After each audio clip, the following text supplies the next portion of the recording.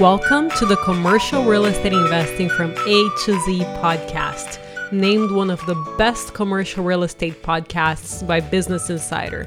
I'm your host, Steph Boldrini.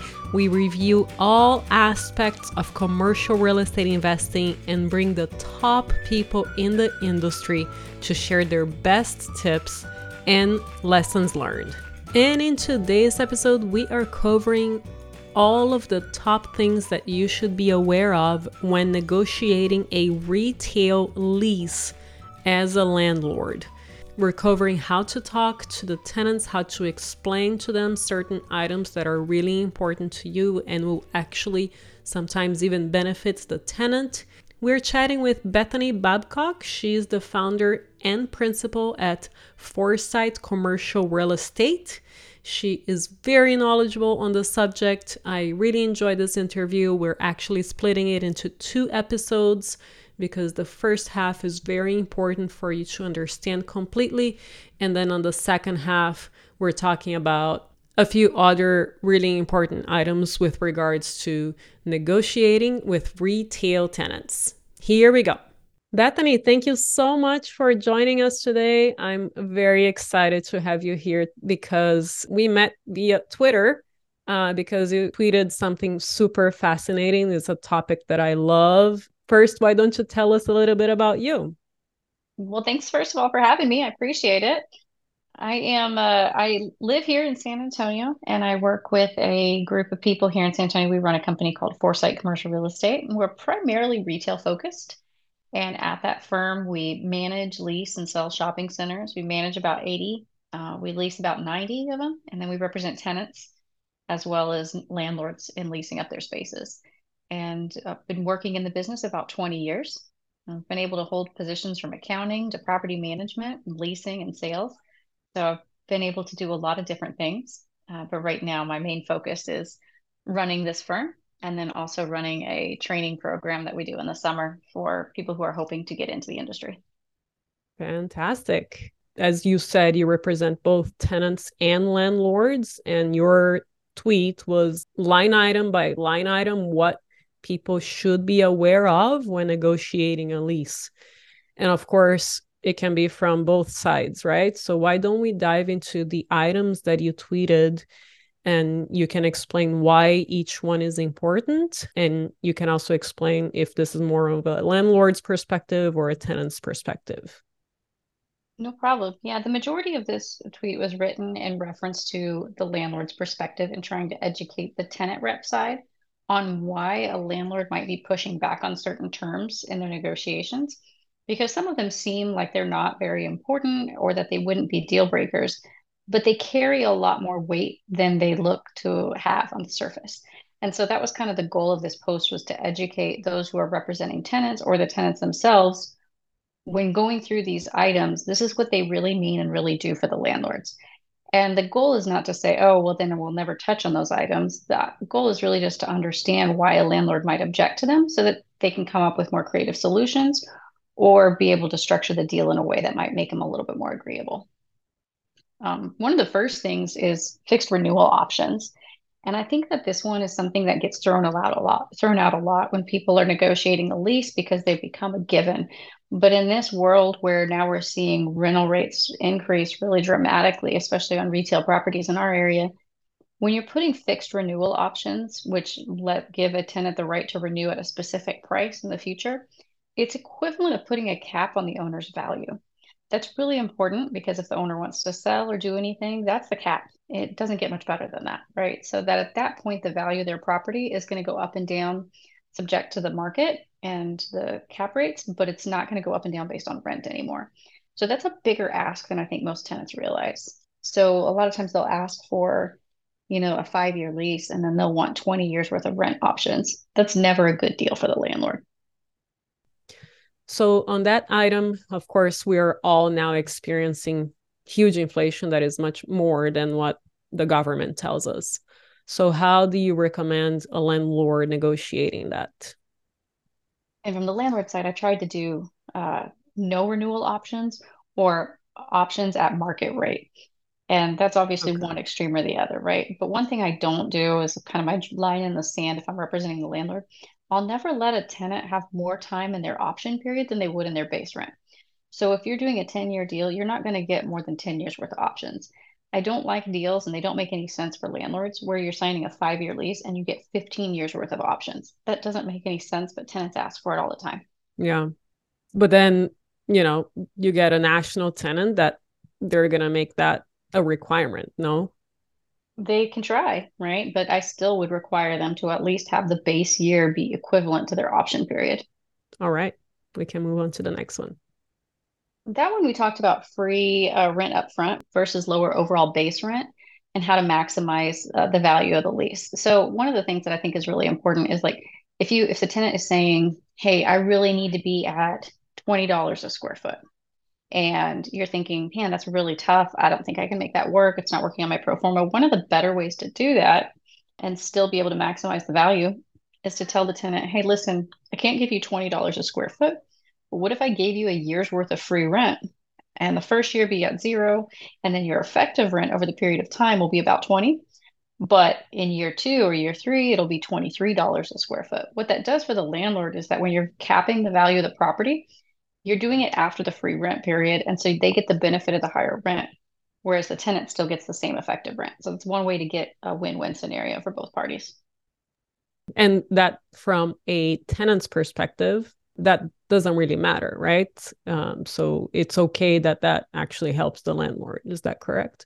It depends on their business model, but a lot of tenants I find really like that because it helps them when they need the rent reduction the most, which is in the ramp up period and the establishment period.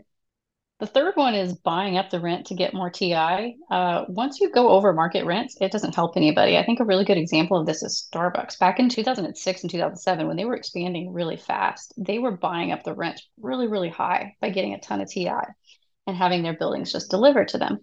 But in 2008, when the market adjusted, suddenly you had all of these little Starbucks that were closing, and the rents they were paying at that time were $50 a foot. And now it's even much higher. Well, they couldn't replace or backfill those locations, even though it was good real estate with those same rents. And so a lot of landlords were in a hardship. So I think sometimes tenants can think that, well, what does it matter if they're getting it back in rent? Well, it definitely matters because it's going to affect the value of their property because the cap rate will reflect the risk. Definitely. The other one is warranties on HVAC and plumbing. They really, if you're on a landlord side, really need to make sure that it's a one-time event or has an end date. Because if those issues go on indefinitely, then that means every buyer or lender that underwrites that property is going to have to underwrite that possible event. If you have an end date within 1 year or 2 years, they can put it in, and once that time period is passed, that risk subsides. But if it's ongoing, then it's going to diminish the value of the building because it has to get underwritten each year or in a conservative manner, every few years, however often they think it might occur. And then one of my favorite ones is we get this a lot of times from inexperienced tenants or representatives for tenants is the right of first refusal to purchase the property. And tenants shouldn't really get those because first, the tenant isn't always the most qualified buyer. And when you're doing something to sell the building, the last thing you need is to get permission from someone and to wait. It's going to destroy the value of the building because you're not able to market to its fullest. Also, an agent isn't likely going to want to take and expend all the effort to market the property, knowing that at any given time, the tenant might come in and purchase it and their efforts will be mute. But most of the time, I think tenants fail to realize how difficult the qualification process is in order to be able to purchase a property. That may work really well for single tenants properties, but for multi-tenant, it's very unrealistic assumption to see that you can get that in your letter of intent. I see it in single tenant and it still creates a problem. There needs to be an end date because it can be used as leverage for the tenant to come back later and say, "We want to buy it." And then all the other buyers disappear and then they retrade and they try to buy it at a lower price. And that does happen pretty often. So is that why they normally ask for it? I don't know. I think a lot of them think that it gives them control. It gives them an option. Who wouldn't want it to know that that was a possibility? I think a lot of tenants have the dreams and ambitions to want to own real estate and just want to know that that's a possibility at some point. Some of them have more devious plans than others. I wouldn't give them a right of first refusal because that means you're going to have to market it, get the offers, and then they get to counter those offers, right? That means all your marketing effort, all your things have been wasted. And then you have to go through the whole process of trying to market it again if that purchase doesn't pan out. So I wouldn't ever give them a right of first refusal. Oh, okay. Another way to maybe do it would be maybe a one-time purchase option, but even that gets really difficult to evaluate and determine what the market value should be at that point. Renewal options that exceed the base year. We kind of touched on this one when we were talking about number one, but renewal options that exceed the base year in length really is just a financial instrument for the tenant to hedge their own. It's a hedge against inflation for them. And so they actually cost the landlord more than they gain from the lease and can limit their value. We kind of talked about that a little bit when we talked about number one, but those were fixed renewal options. Really, any renewal option will do that. And so it's really important that that just means the tenant has the right to exercise control and the landlord can't do anything about it, right? So knowing and understanding options will always benefit the tenant is really important. Mm-hmm. They never benefit the landlord, but I think that gets confused a lot of times and they get thrown in there. And, Walgreens is a great example. You'll have a deal where they'll have a 75-year lease and they'll have 75 one-year options. That's really difficult because they can renew 1 year at a time. You'll never be able to get financing. You'll never be able to sell that deal. Oh my gosh. And never be able to predict if you need to start negotiating or marketing that property because it They takes hold what, at least 2 years to get something done, no, for a new tenant. they hold all the leverage in that case. And so it's extremely difficult. And there's a lot of leases like that floating out there. Okay. Another thing that we see is where people will strike out things like the management fee or the CAM language when they're putting the LOIs. And what that does is it creates something that's called slippage. And slippage leads to a lower value of the property. And it's a lot more disproportionate to the share. So you may think, oh, I'm only excluding maybe $3,000 in expenses. But if you cap that amount at the cap that the property is trading, you're actually asking for a lot more than you realize. So I think it's really important for tenants to understand how a property is valued because when that little bit of slippage occurs, it creates a whole giant mess on the ownership side for when they're trying to sell or refinance. Because of the NOI is affected, obviously. Correct. Correct. Another thing, excluding uses or overly aggressive exclusives, it reduces the marketability of the remaining of the property. Right now, I'm working on a deal that was anchored by Target, and that particular deal is extremely difficult to lease because it has so many restrictions as to what they're allowed to do and what they're not allowed to do. Well, if you get to the point where they're so burdensome, it's no longer protecting the tenant, it's actually hurting the center because then your pool of possible tenants gets shrunk so far that if those aren't a good fit, you end up with a vacant center. What's worse to them, right? That you're Yeah, next to a bakery you didn't want to be next to, or that the building is vacant, right? And so sometimes tenants can get a little aggressive without thinking about the holistic view of that. definitely.